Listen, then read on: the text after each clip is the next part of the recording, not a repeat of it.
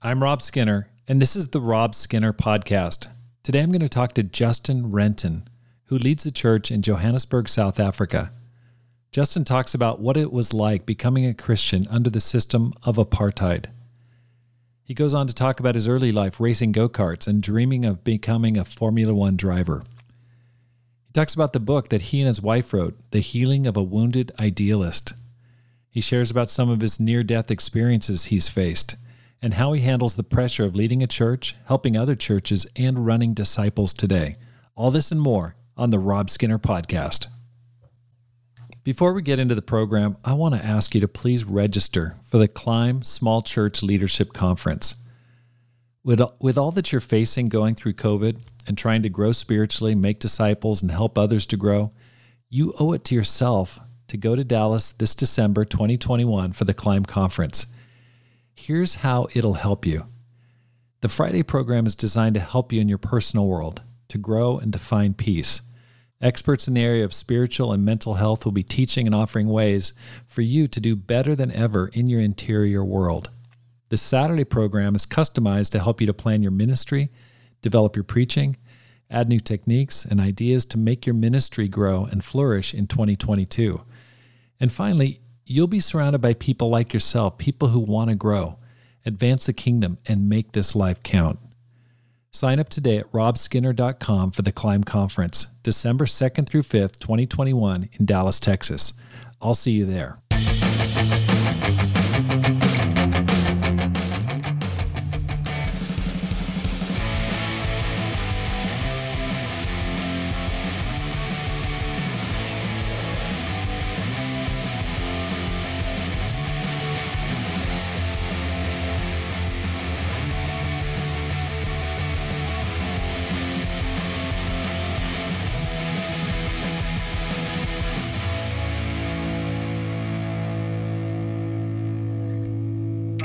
Welcome back to the Rob Skinner Podcast. My goal is to inspire you to live a no-regrets life, make this life count, and multiply disciples, leaders, and churches. Today on my program, I've got Justin Renton from Johannesburg, South Africa. He and his wife Irene lead the church in Johannesburg, as well as oversee other churches throughout Africa. I'm looking forward to talking to him. He's a powerful man of God, and I'm excited to find out what he's doing in South Africa. Justin, welcome to the program. Thanks, Rob. It's great to be on your podcast. It's fantastic to have you. Now, Justin, I don't think we've ever really met personally. I mean, we may have bumped into each other at a conference, but our world, I think we've literally been on the other side of the world from one another, whether it's in Japan and you've been in South Africa. But it's really nice to get to know you a little bit better today, and I look forward to talking. Can you share with me, how did you become a Christian? I grew up in a non-religious household. My dad was a atheist / agnostic. My mom was a non-practicing Catholic, and we never went to church ever growing up. I think there was one time we went to a Sunday school, and my dad said to me, do you want to go to Sunday school next week or come, for milkshakes with me, next Sunday? And for my brother and I, it was an easy choice, so that was sort of our church upbringing. And when I was at university, I was at Wits University, and interesting enough, there was a riot going on the university against apartheid. So the students were rioting, and the police came onto the campus, and they started firing tear gas into the crowd. And I ran away and hid in the library. And I'm literally standing in the library, and this guy turns to me and he says, "Hey, you want to come to Bible talk?" And it was Gary Knutson, who was on the mission team to South Africa. Wow. And I was like, wow, what is that? I mean, what is that all about? And he told me a little bit about it, and it's sort of, practically understanding the Bible and where it came from and how it can be used in our life. And I thought, okay. And he gave me a little invitation card, and that little invitation card sat on my desk for about 3 weeks, and it kind of looked at me, and I looked back at it. And after about 3 weeks, I said, I actually should go. I know nothing about the Bible. and it seems like it's an important book to get to know about. So I went and found the Bible talk fantastic. It was so encouraging and interesting, and so we started studying the Bible. I studied the Bible for about 9 months, during this time period, and got to a point where I realized, okay, this is actually calling for a lot of changes in my life. And then went to work for a racing team in Europe over a holiday and took Evidence That Demands a Verdict, because I thought, boy, if I'm going to make these changes, I better be convinced that this is really true. You know? And read that book, the Josh McDowell book, Evidence Demands a Verdict, and was so convinced by the evidence. I was like, wow, this is amazing. All the scientific evidence, for creation. It was really impressive, and came back and said, okay, I'm ready to go. I want to become a Christian. So that was December of 1987. Okay. So that was my journey. You got baptized December of 1987. When was the church planted? In 1986. Okay. So I think July of 1986. So it was a very small group. It was probably not much more than about 100 people meeting on Sundays. Maybe the church itself was 50 or 60 members. But it was blow away. It was, because it was multiracial from the start, and it just was unheard of back then to have these multiracial groups. And you walk in, and blacks and whites are hugging each other, and they clearly like each other. There's friendships, and I was like, oh my gosh, this is the future of South Africa. I mean, this is just so unique and so different. So that was a huge draw card and attraction to the church, was just the diversity and the love, and being in apartheid South Africa, that was very unique. How was that different than what you'd been used to growing up, having that kind of mixed race meeting? Yeah, so most of my life was very segmented off, and so really all my parents' friends were white. I went to mostly white high school and schools. There was a little bit of mixing in my high school, which was great. It was a private school, so we were allowed to have mixed races, but it was very minimal. I mean, it was 95% white, maybe 5% Indian or black. So to see a group that was sort of 50-50 mixed, getting on together, and it was a very unique experience. I remember when that team was sent out, it was so groundbreaking because it was a team of blacks and whites together going there. Was it even legal at that time to meet like that? It was. I mean, the government had rules that, certain political gatherings, weren't allowed, but it wasn't illegal to meet for a church service like that. So, okay. But they kept strict control over, political gatherings, I see. Now, How did you and Irene meet? So we met in church. So it was at a sort of a campus devotional. So she and her sister came out to a campus devotional, and I was there, and we sort of met very briefly. Then she went down to study at university in Cape Town, and I went down to lead the church in Cape Town as a young single guy, and we sort of became friends, in the church in Cape Town. Then she moved up to Johannesburg and went into the ministry. And I moved back up, and now we're in the ministry together, and we, it was just like, wow, she's amazing. I hadn't seen it before. I think I was stuck in traffic, before, so then we fell in love and got married in 1997. Oh, so you had like 10 years as a disciple being single. Okay, there was a little bit of a gap there. I did. That's right. Yeah. Okay. Were you dating other sisters at the time during that period? Yes. Yeah. So I dated other sisters. She dated other guys. I'd lived in Kenya for a while. So sort of being in Pretoria, started the church in Pretoria, so we'd sort of missed each other in some places, Oh my gosh. I was out for about 10 years before we got married. Wow. Okay. So how old are you now, Justin? I'm 54. Oh, 54. Okay, great age. I love guys born in the 60s. That's awesome. And you, Rob, how old are you? I just turned 56, so we are very, very close in age. That's awesome. Now, what sounds like you were doing a lot of planting work there in the 80s and 90s. What led you to ministry? So initially I'd really wanted to become a professional racing driver, pretty much from my teenage years onwards. And so that'd be my goal. I'd sort of, won some South African championships. I had gone and worked for a racing team in Europe.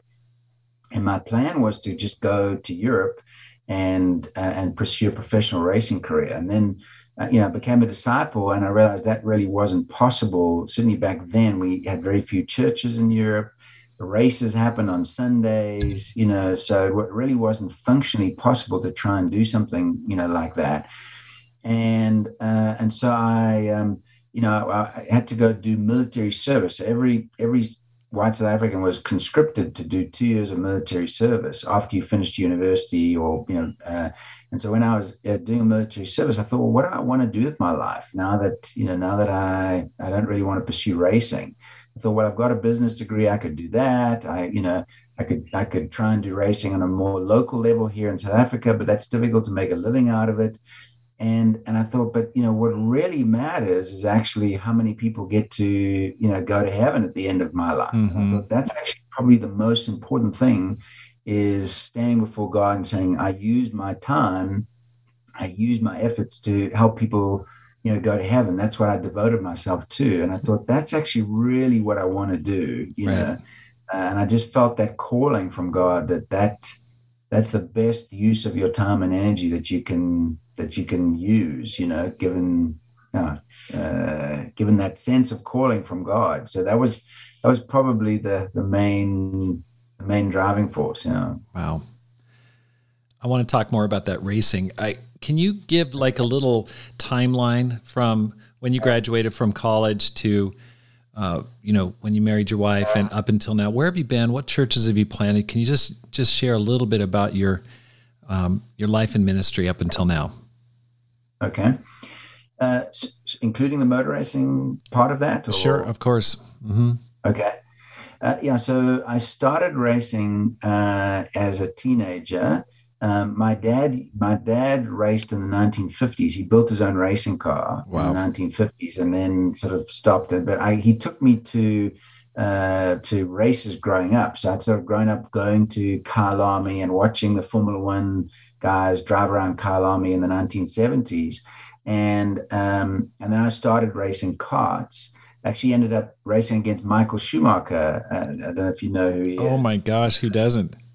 Yeah, exactly. So my dad and I went out for dinner with him and his dad. This is back in the 1980s, before he became famous. And so we raced twice against each other. He beat me on both occasions, but I think he was just lucky. He was very good. He was always, right from then, you could see he was a superstar in the making, So, and then moved up through the formulas, Formula Ford, Formula GTI, which is sort of an equivalent to Formula 4, Formula 3 in South Africa, and just loved it. And as I said, was really, was sort of my passion to actually make it a career. Then finished the racing. And went to do military service, finished that, and then went into the ministry in 1991. Okay. So that was, and I started leading the Pretoria Church, which I started when I was there I had moved to Pretoria as part of my military service, and so I started the church. We started a Bible talk that grew to about 40 people. Then went in the ministry that grew to over 100 people, and then moved to Kenya from there. And that's really where I got to know Mike Tolliver, and he started discipling me and was part of the Kenyan sort of the early stages of the church in Kenya, and moved to Cape Town in 93 and 94, came back to Joburg, and then got married in 97, went back to Cape Town to lead the church. It was actually kind of interesting. We just bought a house, my wife and I. We literally had just bought our first house, and we settled into the house. We had Mike and Amjit over for dinner, and it was sort of a housewarming, and said, "Hey, this is our new house." And they said, "Oh, it's so great to see your new house. Can you move to Cape Town?" Oh my gosh!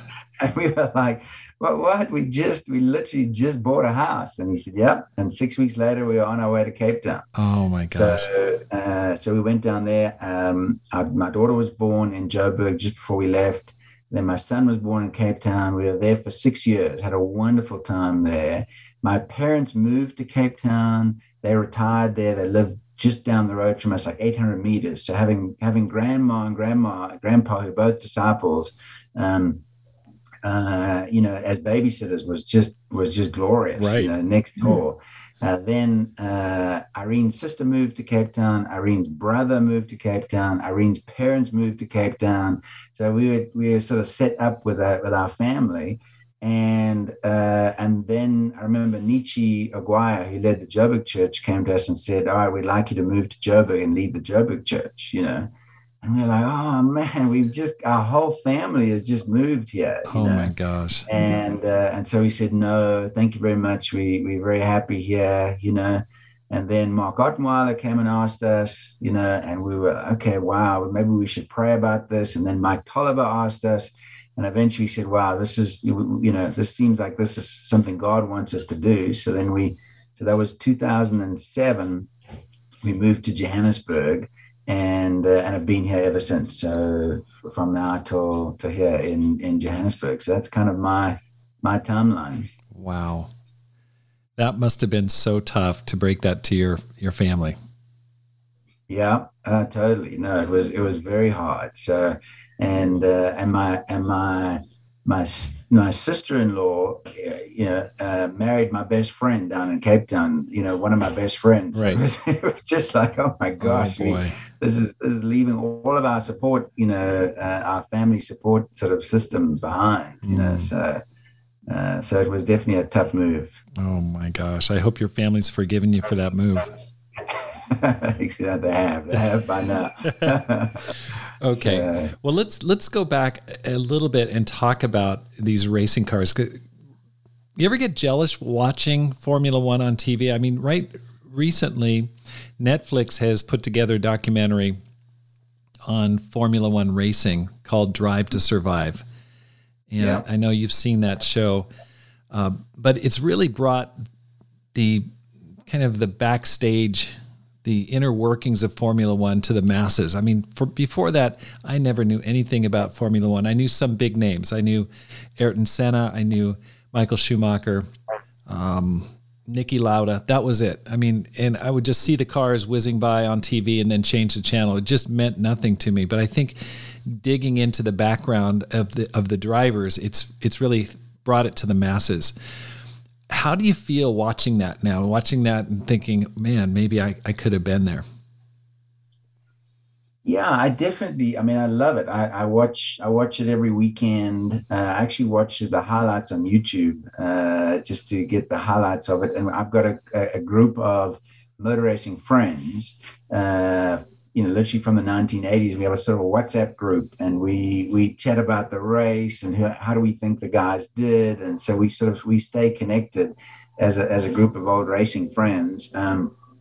And I've got all our opinions about who should be winning and who shouldn't in Formula One and the rule changes. I loved racing. It was adrenaline. It was excitement. It was a lot of fun. So I definitely, I miss the fun of it and the speed. What we're doing matters so much more in as disciples and as ministers, So no regrets, no feelings like, hey, I missed the turn. No, I don't think so. There were times I think, when I first gave it up that I felt that way, but no, I've made peace with it. So okay. I've asked God that if we can have some racetracks in heaven, then it's a good trade-off. Did you ever have any major accidents in your kart racing? I surprisingly didn't. I had only one that was sort of serious. I had a number of accidents, but only one that was serious where the car flipped upside down, Oh boy. and I went up across the track upside down, but never went to hospital, never broke a bone, never had anything serious happen. So I was very fortunate in all of that. That's good. That's But good. I've had some car accidents that I nearly died, and a couple of those, actually two or three, where I definitely could have I could have shuffled off. I think my guardian angel must have been doing some overtime on those. Oh my gosh. Yeah. Well, like when you look at at Formula One now, who's your favorite driver? So presently, Max Verstappen, he's the guy I'm rooting for. Huge amount of respect for Lewis Hamilton. I mean, the guy is amazing. He's a legend. But I think Max Verstappen is sort of the young and up and coming star, and I think that he's going to be a star for the future. And Charles Leclerc, who's racing for Ferrari at the moment, he's also brilliant. So I think it's going to be some very exciting seasons coming up for sure. I agree. It's been really fun to watch it recently. I saw Bottas won last week, I believe, which was, I always feel good about him. He's kind of in the shadow of Lewis Hamilton. It's nice to see him win. But I too, I really like Verstappen. He's young. He's like 23 and up and comer. Yeah. It's going to be really interesting to see what happens there. I was really happy that Daniel Ricciardo won recently, which was I thought he was, destined to just kind of fade away, but he really showed he can win. So that was really exciting.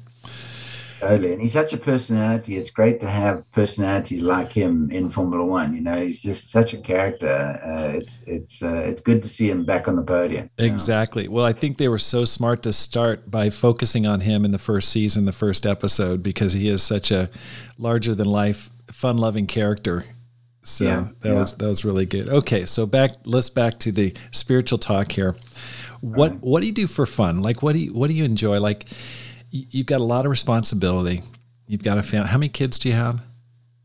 2. I have my daughter who is 21 and my son who's 17. Okay, so your kids are almost out of the house.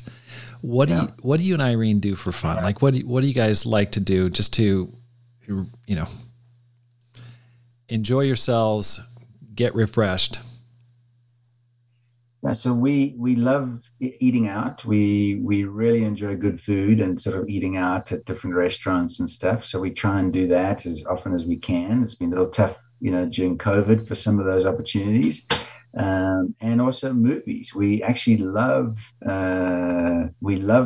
We love sort of shows. We recently watched a show called Chernobyl, which is all about the meltdown of the reactor in Chernobyl and how it's just brilliant television. I mean, it's phenomenal. So so that's some of it. What I do for my personal fun is actually cycling. So we've got a group of guys here in the church who cycle every Saturday morning, and we sort of go out of Joburg into the sort of the hills around Johannesburg. And we, as part of it, we form a team for Hope Will Ride. And we ride each year to raise money for Hope. And so this team is anywhere from 30 to, it's been as high as 30, and it's probably about 10 people at the moment. But we go out there and just ride around sort of the countryside, do, 30, 40 kilometers, sometimes more, and then have breakfast together. And it's good. It's as good as therapy, I think, to get out there and get the wind in your hair and just talk and just, it's great. So really, really enjoy cycling. Right. I think you're a cyclist, aren't you? Or, I like to motorcycle. I just did a cross-country motorcycle trip this summer, but not bicycling. Now, bicycling scares me. I just feel like I'm going to get nailed by a car or something like that.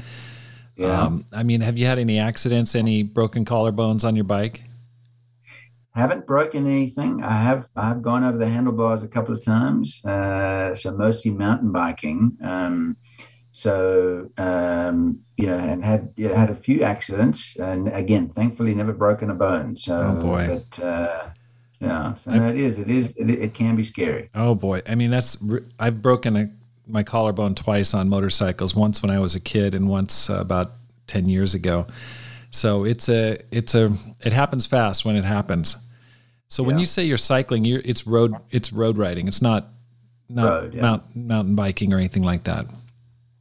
No, so when I was in Cape Town, I would do mountain biking. There's a beautiful forest there, and we had a group of guys that would do mountain biking there. Up here, it's actually more road cyclists. So most of the guys that I ride with are on the road. So I've converted to the road and enjoy it. Yeah, it's good fun. Any surfing when you're down in Cape Town? No, a little bit of boogie boarding. So I'm not a big surfer, but I did some boogie boarding with some of the guys down there, which is quite good. I was watching an old American movie called Endless Summer, and they basically it's about two young guys that travel the world to try to chase summer all around. So they start in America, then they go to Ghana, and then they go down into South Africa and they surf down it sounds like a wonderful place to surf. You got to watch out for the great white sharks, but it sounds like an awesome place to surf.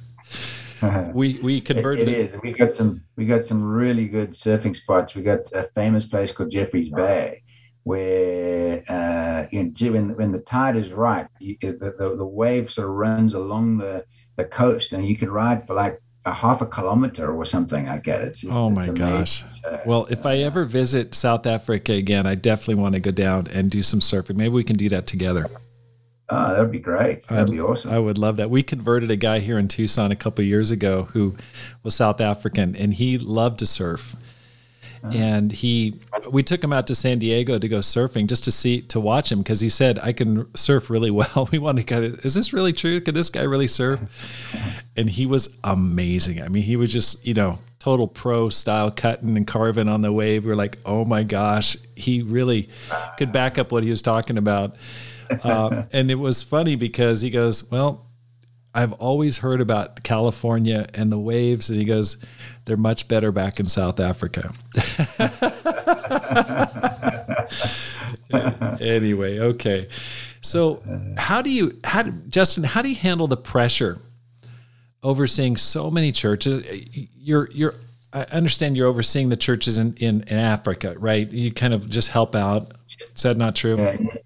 Just in Southern Africa, not in Africa. Yeah. Okay, it's just Southern Africa. 5 families of churches. Yeah. Okay, so this I see. Okay, and can you tell me what the scope of your responsibility is there? What areas are you looking out after? Southern Africa, we have 12 countries in Southern Africa, and 22 churches. Wow. So that's what the Southern Africa responsibility is. Yeah. Okay, and you've taken on recently Roger Lamb's role as head of Disciples Today, which is a huge, huge responsibility, super important. How do you manage that? How do you keep focused? Tell me about that. Look, honestly, it was a bit of a shock to have COVID hit literally as I was taking over Disciples Today. So it's actually been extremely difficult. I think, COVID and trying to lead through COVID and reconvert the whole way we do church and do ministry, and then taking on Disciples Today, it's actually been a massive stress for me. It was sort of a perfect storm of all happening at the same time. So it's actually been very hard. I ended up having to go on a sabbatical earlier this year. Mm-hmm. So the stress has actually been quite high. It was unfortunate that it happened just as COVID hit. But I'm working on figuring out how to, because I love the work at Disciples Today, and it's so much fun. So I'm working with Mike and Ambajit on how to reduce some of my other responsibilities, so I can continue. But it's actually been unfortunately very stressful and very hard to try and balance it through this period of time. So I can only imagine. I mean, it must really help your prayer life to have all these things going on. For sure. Exactly. Totally. What's been the impact of COVID on the churches in South Africa and in Southern Africa? Yeah, we went to a very strict lockdown in South Africa. Went to level 5. You literally could not leave your house, for a long period of time when it first hit. I think our economy, I think if I remember correctly, our economy, the GDP shrunk by 51% in the first quarter. When COVID hit. Oh my gosh. It was massive. It was just a huge hit to what was happening. We ended up with almost 400 people in the Joburg church that needed financial support because either had lost their jobs or they had income reduced. Not all of them were disciples, but a single mom with her 3 kids. Right, right. So we were financially supporting a bunch of people. And then a lot of people didn't have internet access. We had a lot of older ladies in the church that had no internet access. So we had to figure out. So initially, what we're doing is we're printing out transcribing the services and hand delivering, printed out, of the service to some of these guys. And eventually we found some disciples that worked at a cell phone company, and they gave us a bunch of cell phones at a very cheap price. And we bought them, in almost all of the different regions to be able to help people get internet access at their homes so they could actually watch online. So it definitely was, initially a very hard adjustment, and extremely stressful to figure out how to minister to people here, this way. But now it's running smoothly, and we're going back to services, in-person services now. So I think we've just had our second one last weekend for this section after the third wave, So it definitely had an impact. Thankfully, it was not nearly as bad as they predicted. I mean, all the predictions, because of how difficult it was to social distance, all the predictions was that literally millions of Africans were going to die, because we couldn't social distance properly. So it was hugely stressful thinking how many disciples are gonna die through this, Right. And we've had a number of people to pass, and we've had lots of family members pass. Almost every week there's a few announcements within the announcements of someone's uncle or aunt or brother or sister has passed because of COVID. So it definitely has had an impact. Wow. I know that we've heard about a South African strain of COVID that's come from South Africa. So it sounds like it's been particularly hard hitting there in South Africa. Go ahead. Yeah. No, you're right. I mean, and Delta had a big impact here as well. And we do have a South African strain. Thankfully, it doesn't seem to have hit. I think it's called C+. It hasn't hit that many people. So. And I think we're very blessed as to how our government has done a really good job of being clear in their messaging, being very strict about their protocols. They've actually done a really, really good job, I think, of managing this crisis. So I think if it hadn't been for how well they'd done, it would have been much worse. Yeah. You changing the subject.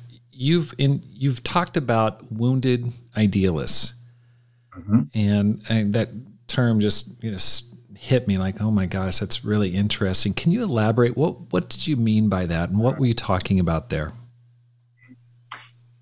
So John Ortberg wrote a book called Faith and Doubt, and I was reading the book, and he said he made this quote. He said, "If you scratch under the surface of a cynic, you will find a wounded idealist there," and it really hit home. And I was speaking to my wife, who's definitely an idealist by heart. I mean, she is wired to be an idealist. She goes into every situation expecting the best outcome. She just is full of optimism and hope and excitement for how things can be. And then is constantly disappointed when stuff doesn't work out quite the way she expects. When God doesn't answer the prayers in time, when there's conflict in the church, or when there's relational difficulties, or when the health or family, or all these difficulties that we face, all these disappointments that we face in life, it is definitely very wounding for idealists, because I think they just have this sort of this innate optimism, about the way life can be or should be. Mm-hmm. So it was actually very helpful for her, and it got her sort of started on the journey. She's the main author of the book. I sort of contributed here and there, but she is the main author of the Wounded Idealist book. And it was just a wonderful journey for us to go on as a couple, as we sort of studied things out together. But just, how God allows a lot of disappointments to happen, and it changes us from having optimism to having true faith, because there's a difference between the two, and I think, true faith is really deeper, because it's something that you see God working through the difficulties or through the disappointments, rather than just having a sort of blind optimism that everything will work out great, everything will turn out fine. But the journey to get to that turning out fine is not always straight and easy, So I think it's learning the difference between true faith and idealism or optimism is an important distinction, I think, for all Christians to go on that journey and learn. I've had friends walk away from the church who I think struggle with that very thing you're talking about, and especially as you get into your 50s and 60s. For many in our generation, we saw the church before 2003 with intense idealism. We're going to win the world in this generation. And we've seen both before and after, and it's challenging, certainly. Yeah. Any advice? What can help a person who feels like they've lost their idealism?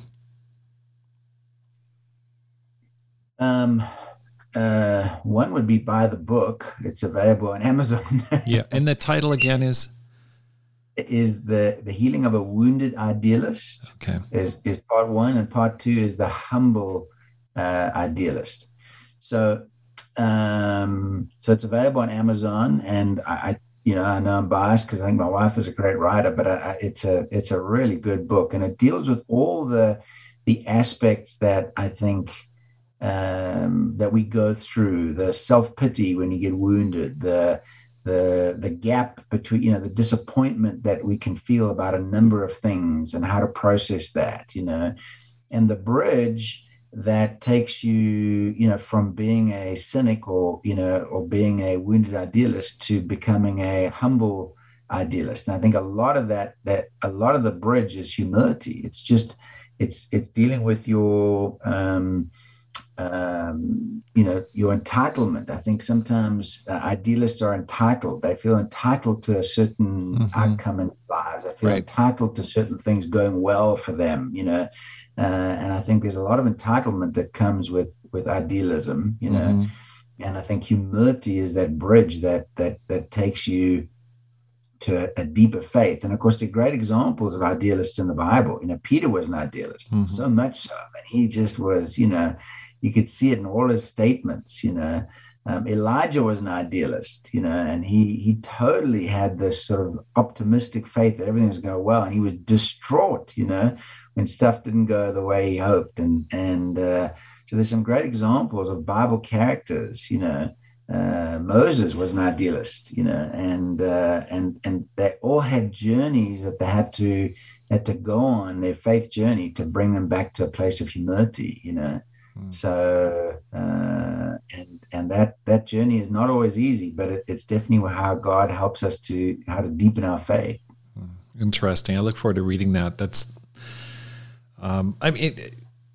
there's so many times I've prayed to God, like, God, I prayed about this. You got to come through here. Throw me a bone. Help me out here. I've been praying about this a long time. How come you haven't answered my prayers? And I find myself just struggling. It's just like, hey, God, you got to come through here.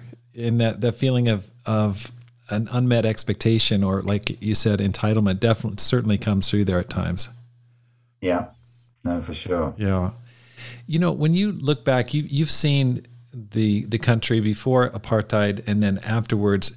How have you seen the country change over the course of your lifetime? It's a big question, but what are some of the big things that you've really seen change, at least since you became a Christian?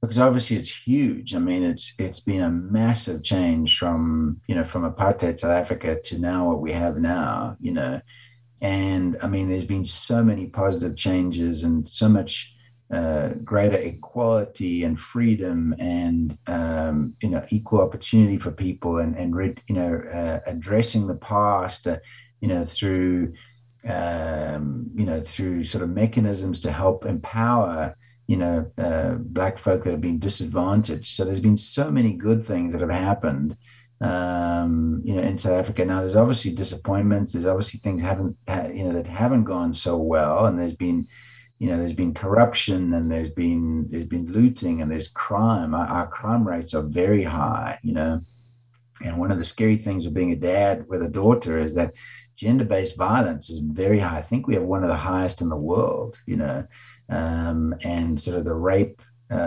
statistics are just dreadful, And so there's certainly things that haven't gone well, But I think to see it as this wonderful Black middle class and upper class sort of developing, which I think creates stability. To have a much more stable democracy, you really need a big, big middle class and that brings stability, to the country. So a lot of that has changed, although there's still a lot to go. But no, it's been a miracle to see how much has changed, and that it didn't, never went through a civil war, which was amazing. And a lot of that was to do with Nelson Mandela, who of course was just amazing, and his approach to things, and a hero to so many people that he kept us all together. Right. There's a couple in our church that spent a number of years in South Africa, and they just shared about a home break-in, and it just, I mean, for them to recount it, they start crying. I mean, it's just so scary. I mean, they could just relive it. It's tough for them to share. Have you had any situations like that? Have you had any near-death experiences that have frightened you? So I had a guy come in. I was visiting my dad in Cape Town when we lived down there, and they were painting some walls, and they had some painters in the house, and had 3 guys come in with guns, and lay us on the ground, threatened to kill us, were very sort of aggressive and angry. And I just thought, oh my gosh, this could be the moment that that they kill myself and my dad, and thankfully they didn't. They sort of just took they took my dad's car, they took some possessions, they took cell phones and watches and different things. But it was definitely one of those moments where you just think, oh my gosh, this is thankfully it wasn't as violent as I know the couple you were referring to, where they got physically beaten up, right. So it wasn't as violent as that, but definitely that was a moment where I thought, wow, this could be my last day here. Right. Exactly. Yeah, that's scary. I remember the 95 South African conference. We were there, and it was wild. I mean, it's like, oh my gosh, this is not we're not back in the States here. This is a different place entirely. That's right. Wasn't there somebody shot a bullet through one of the windows in the hotel? The elders, right? One of the elders had a bullet go through his window of the hotel, and also a person was shot right in front of the hotel, right at the entrance to the hotel. There was a police station right across the plaza, and I think he was an informer or something like that, and it's like an assassination right there in front. I mean, it was crazy. Yeah. I mean, we had to go out with armed guards, private guards, if we wanted to leave the hotel. It was definitely an eye opener for me, that's for sure. Yeah. And I don't want to scare everybody about South Africa. I know it's a beautiful country, and it's anyway. Thank you so much. I want to just ask one final question, Justin. What advice do you have for those who want to make their life count? Yeah, I think you have to find your calling, because I think to make a difference, to make this world better, it's hard. This world doesn't naturally get better on its own, Mm-hmm.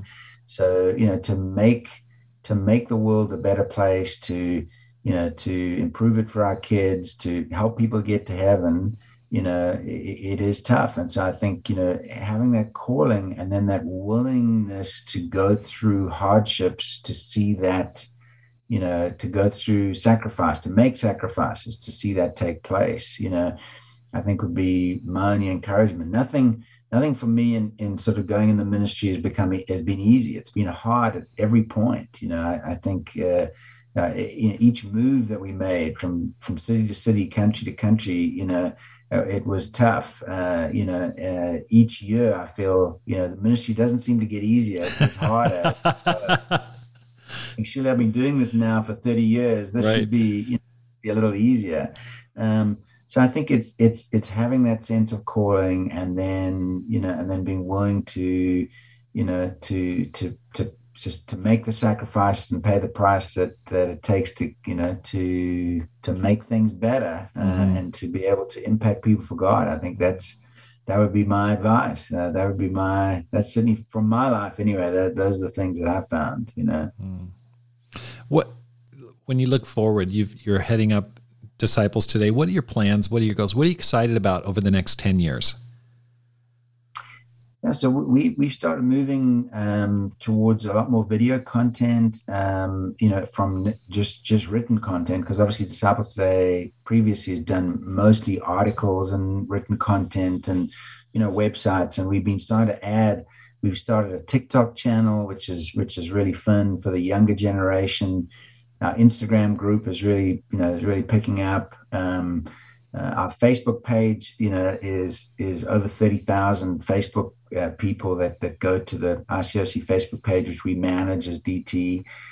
So it's great to be in more new media and more video stuff. So we've started partnering with Kyle Spears on some videos, with Kidogo on some videos, with another group here in South Africa on some videos. So we started to try and produce much more video content for people, which we think is more the medium of how people ingest news and content. So I'm very excited about this. I'm excited about all these plans and ideas that we have for developing more and more media. And we've also got a new DT Heart and Soul app, which is coming out soon. And I think that'll improve the experience for so many people who use DT Heart and Soul. And we're also very excited. We've had over 100 marriages come from DT Heart and Soul. Wow. So we're looking forward to the next 100 happening. That's right. Soon. And I think the app will improve the user experience tremendously. So there's some very exciting projects that we're working on, which is, it's a little bit by little bit, but it's making progress. That's great. That's great. Well, thank you so much for your time, and all the best to you. Thanks, Rob. Yeah, thanks for having me on your podcast. And I love your podcast and all the work you do. It's brilliant. Thank you. Thank you so much for joining the Rob Skinner podcast. If you're enjoying this podcast, please hit the subscribe button and let your friends know about it and how to find it. Because my goal is to inspire you to make this life count, live a no regrets life, and multiply disciples, leaders, and churches. Have a great day and make this life count.